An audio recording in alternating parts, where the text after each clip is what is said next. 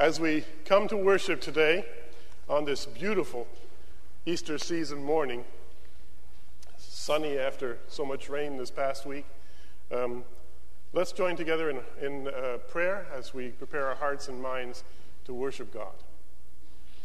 Almighty God, you pour out your spirit of grace and supplication on all who desire it. Deliver us from cold hearts and wandering thoughts, that with steady minds and burning zeal we may worship you in spirit and in truth. Through Jesus Christ our Lord. Amen.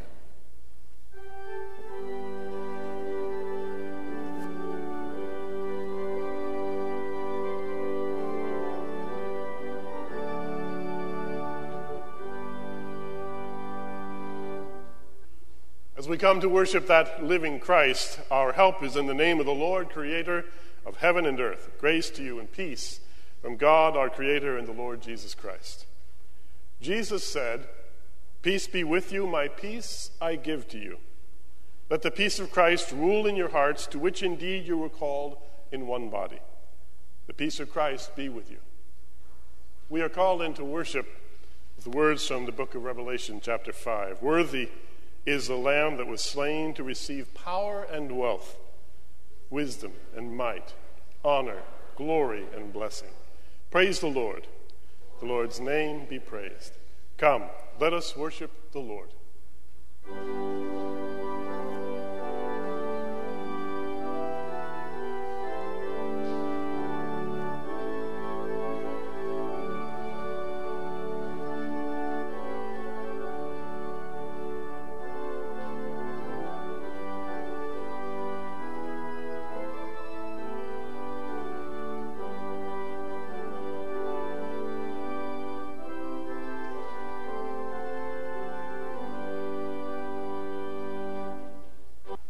With Jesus risen from the dead, we are now faced with the reality that confronts us every moment of every day.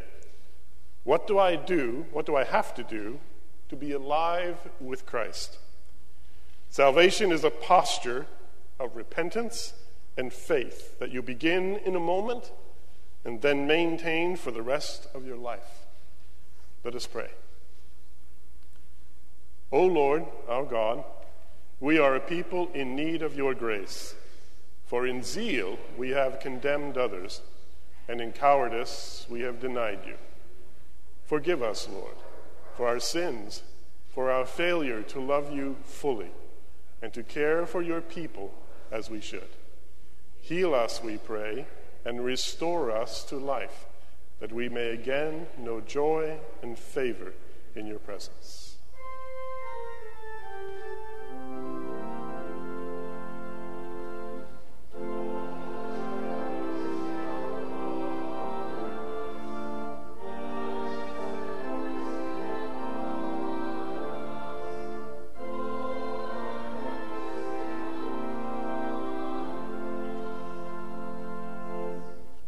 Death has been swallowed up in victory. Where, O death, is your victory? Where, O death, is your sting? The sting of death is sin. The power of sin is the law. But thanks be to God, who gives us the victory through our Lord Jesus Christ. Therefore, in Christ, we stand forgiven. Thanks be to God. Hear what our Lord Jesus Christ says. You shall love the Lord your God with all your heart, and with all your soul, and with all your mind. This is the greatest and first commandment, and the second is like it.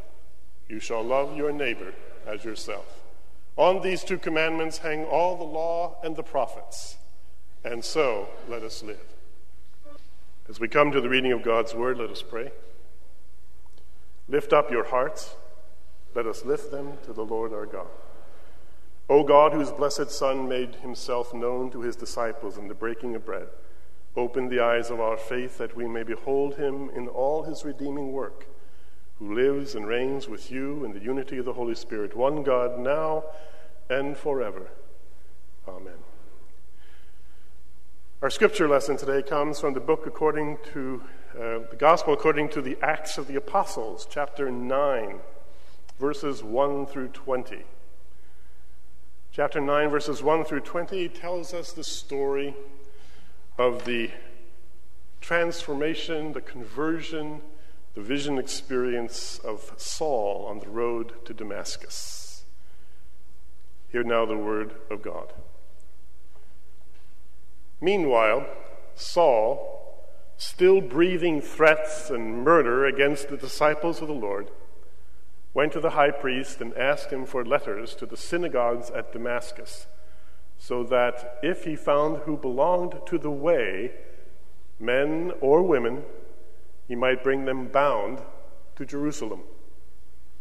Now, as he was going along and approaching Damascus, suddenly a light from heaven flashed around him. He fell to the ground and heard a voice saying to him, "Saul, Saul, why do you persecute me?" He asked, "Who are you, Lord?" The reply came, "I am Jesus, whom you are persecuting. But get up and enter the city, and you will be told what you are to do." The men who were traveling with him stood speechless, because they heard the voice but saw no one. Saul got up from the ground, and though his eyes were opened, he could see nothing. So they led him by the hand and brought him into Damascus. For 3 days he was without sight, and neither ate nor drank. Now there was a disciple in Damascus named Ananias. The Lord said to him in a vision, "Ananias?" And he answered, "Here I am, Lord." The Lord said to him, "Get up and go to the street called Straight, and at the house of Judas look for a man of Tarsus named Saul. At this moment he is praying, and he has seen in a vision a man named Ananias come in and lay his hands on him so that he might regain his sight." But Ananias answered, "Lord, I have heard from many about this man, how much evil he has done to your saints in Jerusalem. And here he has authority from the chief priests to bind all who invoke your name." The Lord said to him, "Go, for he is an instrument whom I have chosen to bring my name before Gentiles and kings and before the people of Israel. I myself will show him how much he must suffer for the sake of my name." So Ananias went and entered the house. He laid his hands on Saul and said, "Brother Saul, the Lord Jesus, who appeared to you on your way here, has sent me so that you may regain your sight and be filled with the Holy Spirit." And immediately something like scales fell from his eyes, and his sight was restored. Then he got up and was baptized, and after taking some food, he regained his strength. For several days he was with the disciples in Damascus, and immediately he began to proclaim Jesus in the synagogue, saying, "He is the Son of God." Here ends the reading of God's word. This is the word of the Lord.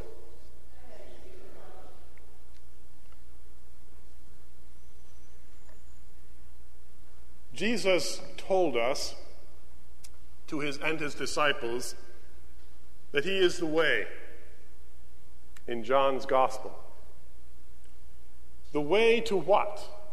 To where? How is that way defined? Jesus has defined for us basically 4 aspects or perspectives on how we spiritually grow. And we're going to look at those during this Easter season. There is the transformative way. There is the positive way. There is the negative way. And there is the creative way. Each of these aspects or perspectives has an element of change involved in it. It is a path, if you will, that has multiple dimensions, and those dimensions are always interworking with each other.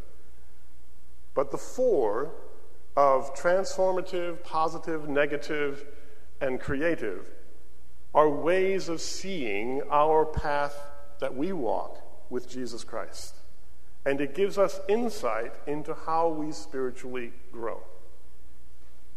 Today we begin in this reading of Paul's conversion with the transformative way. Paul is on his way to Damascus to persecute Christians. He has a terrible reputation. He has spent the past years killing people because they belong to Jesus Christ, and his reputation precedes him. Ananias, who lives in Jerusalem, knows all about him. Knows all about him. Damascus knows all about him. Okay? Ananias has a dream. God says to him, there's a guy named Saul, the house of Judas, on the street straight. I want you to go to him and pray for him. And Ananias says, what? That's right. Are you kidding me? Come on, God, I am not going to the persecutors. He's been killing people for no other reason than they belong to you. And God says, I'm going to use him to reach the Gentiles. And he has no idea what he's got ahead of him. Just do as I say. Ananias is in some ways very blind to what's going to happen. He has no idea what he's walking into. He walks into Judas's house and Saul says, aha, Ananias, you're dead. And it's over for him. But he doesn't, does he? Paul has had his own experience. Riding on his horse or whatever from Jerusalem, he has now got papers to kill people in Damascus. Yes, the same Damascus that we talk about today. And on the way, what happens to him? He gets preached to, and there's a mass rally, and he walks the aisle and becomes a Christian. Right? No. He gets struck down. He has this sense of God's presence all around him in the form of light. And a voice says to him, what? Why are you persecuting me?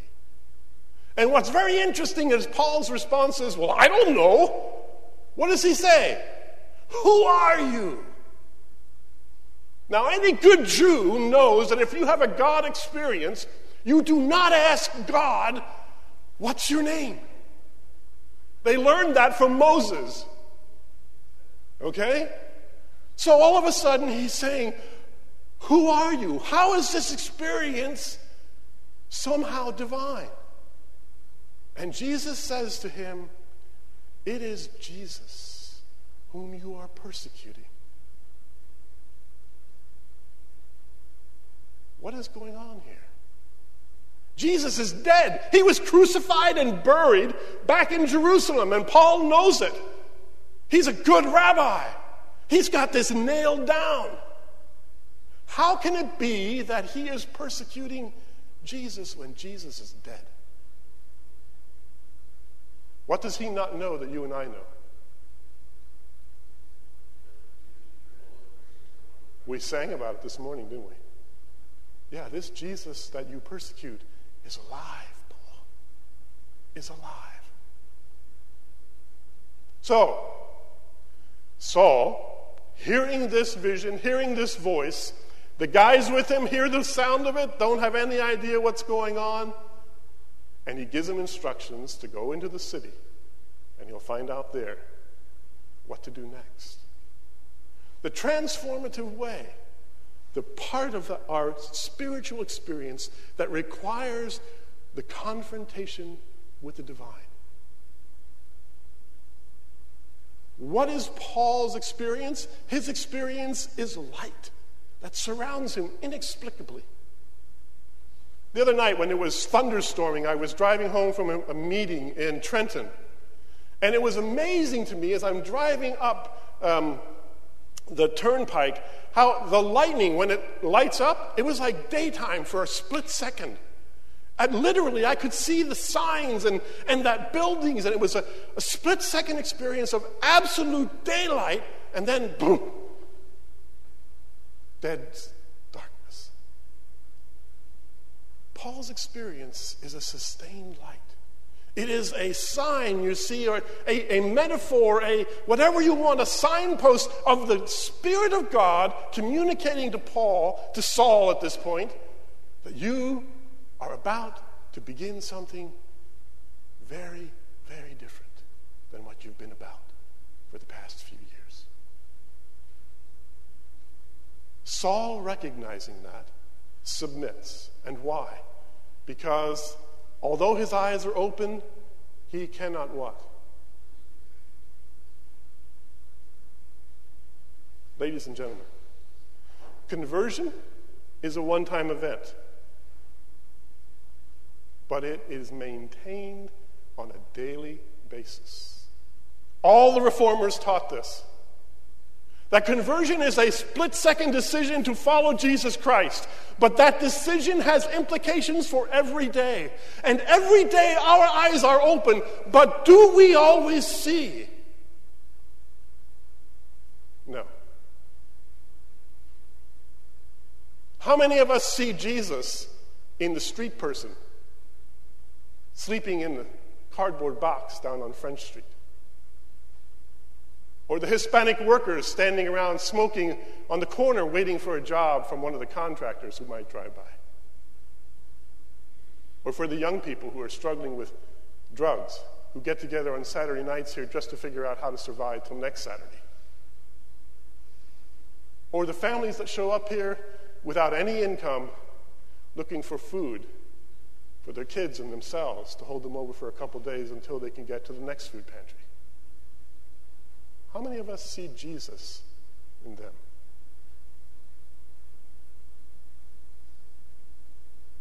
Paul did not understand that when he killed every one of those people, he was persecuting Christ because they were his. And he taught us as his children to see him in every person in need, no matter what their condition. It is not insignificant that Dante, when he wrote his work Inferno, said that the very bottommost part of hell is not fire. What is it? English majors, you ought to know this. No. The bottom of hell is ice. Ice. What's the foundation of hell? Coldness of spirit. Cold hearts that are not touched by the compassion of Jesus Christ, by the work of the Spirit of God, a life that is not understanding that every human being needs God's touch. And that touch is not just a one-time experience. It's something that each one of us seeks every time we go to God in prayer, every time we gather to worship here. And just as all of you gave Troy directions on how to get back there, conversion is not just an individual experience.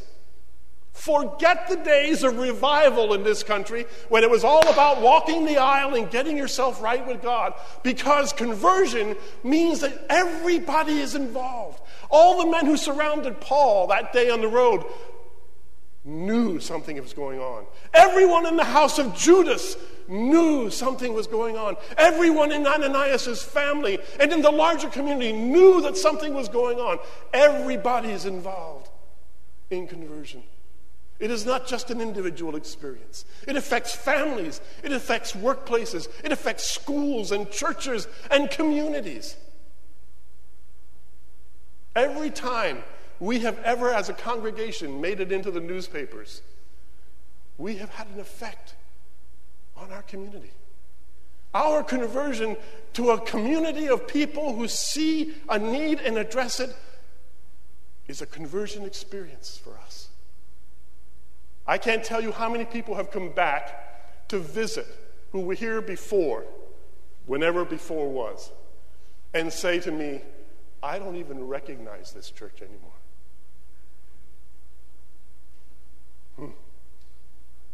I wonder what that means. Perhaps something's happened. Perhaps. But it is our responsibility, our calling, to make sure that that conversion continues. And that, you see, is the message of the Easter season. Sustaining that conversion experience involves a life of constant change, submitting to the will of God, the Word of God, and the way of God, enabling God to make us into the men and women that we are called to be in Jesus Christ. And that is a work of the Spirit, just as it was in Saul and just as it was in Ananias, who was already a believer. You know the beautiful thing about this passage, the one phrase that absolutely blows my mind away? When Ananias meets Saul, what does he say? "Oh, Saul, king, great rabbi of Jerusalem, persecutor of the Christians." How does he address Saul? "Brother Saul." I was just about to cry. Brother Saul. He has no idea what's going on in Saul's heart and head. But he addresses him as brother. Let me tell you a secret. My father-in-law was an agnostic. Spent most of his life teaching his kids that God did not exist, and if he did, he was a joke. Our first child, who is going to be ordained in May, by the way, in the Reformed Church as a pastor, was 7 years old when he first came to visit us in our first parish in North Dakota. In a conversation with just my daughter and himself, my father-in-law was asked this question: Pap, what have you done to make sure that you're going to be with me when we all get to heaven? Now, here's a man that's lived his whole professional life saying that heaven didn't even exist. And his 7-year-old granddaughter says, "I want to make sure you're going to be with me." I have no idea that this conversation happens. Months later, my father-in-law writes to me and says, "I'm joining New Covenant Fellowship, Presbyterian church that I served as a youth pastor." And I looked at my wife, and we looked at each other and said, "Huh?" And then he writes, "And it's all because my granddaughter asked me this question, and I didn't know how to answer. So I went for help. I went to somebody who I knew I could trust to help me understand how to answer that question. Pastor of this church. And so now I'm going to join." Ladies and gentlemen, you don't have to convince people that they're sinners or persecutors or lousy people or terrible pagans. You need to understand what Ananias understood. When God calls people, he calls them into a family, and it is brother that brings the heart to melt. Not sinner. Not sinner. The transformative way is the way of saying, you're part of us, whether you know it or not, whether you like it or not, whether you realize it or not. And that begins the transformation. That is why every one of us needs to address everyone else as Jesus in how we treat them, in how we deal with them, in how we serve them. Not just within the church, but without as well. Almighty and ever-living God, resurrection didn't just happen 2,000 years ago. It's going on right now in the hearts of all of us who submit ourselves to your word this morning. Holy Spirit of God, we come just as we are, but we don't leave that way. Hallelujah. Hallelujah. Amen.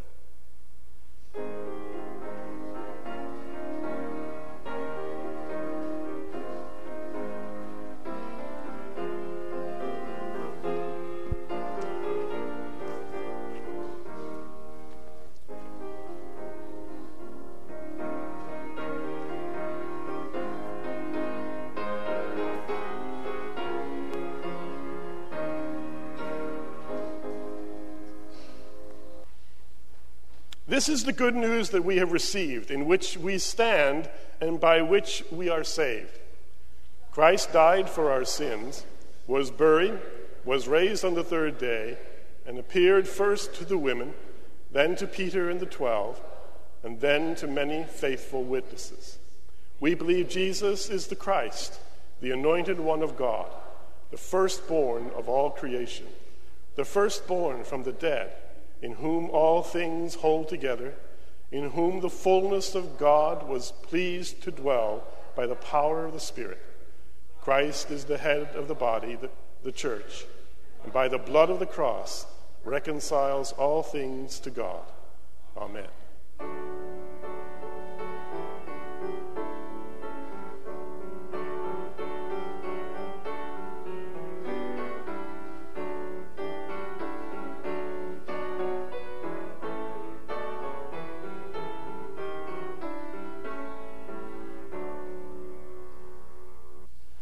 All good gifts, all good things come to us from God's good hand. And our returning our tithes and offering the gifts to the work of God in this place and this community is the call upon our lives.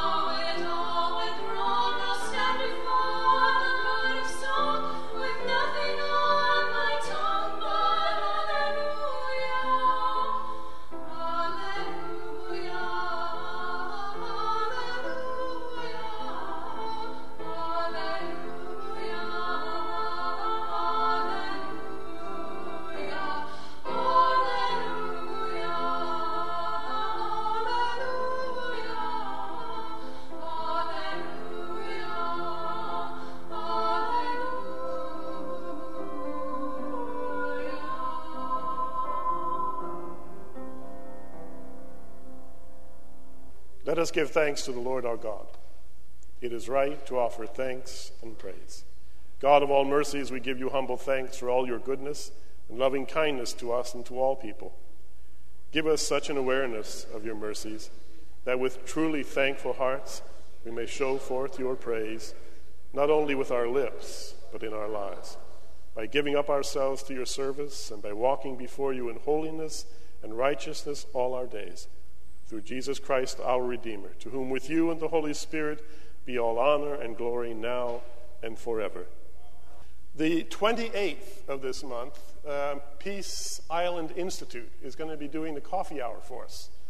And this is a Muslim group in Piscataway from Turkey that works together with the Interfaith Council of Churches and Synagogues here in New Brunswick. And they're basically coming to help us to understand how they're working with the communities around New Brunswick to give people understanding of who Muslims are. That all Muslims are not terrorists, that all Muslims are not evil people. And so they're coming to share some goodies with us. It's all finger food, he writes. And they'll be with us for probably 20 minutes to half an hour during coffee hour. But that will be on the 28th of the month. Okay, some good news. On Easter Sunday, our organ restoration fund began, and over $2,000, actually $2,100 or more, was raised for the repair and restoration of the organ. I'm actually going to make a suggestion to the consistory the next time we meet, that every wedding that happens in the sanctuary, I think they pay like $500 to rent the sanctuary. That $500 is I'm going to suggest automatically go into the organ fund so that we can start to build that up. Marilyn tells me that we have to raise something like $20,000 to do some of the major work. So, it's during the summer months we can have as many as 2 and 3 weddings in here. And that's, maybe $2,000 every year. For a couple of years we'll be able to make it and fix that organ up really nicely. Okay? So, now that we know all about what's going on, let's do our work of our service of worship in prayer. Please share with us, if you will, items of petition or praise or thanksgiving as God's people, and then we'll go together in prayer before God. How did they know that Saul had become Paul? Well, it's because when he got to the synagogues, he said that Jesus Christ is the Son of God. How will the world know that we are the sons and daughters of the living God? May they hear us in our deeds and words proclaim Jesus Christ as Lord. And may the grace of the Lord Jesus Christ and the love of God our Father and the fellowship of the Holy Spirit be with us now until Christ returns in glory and then forever. And all of God's people said,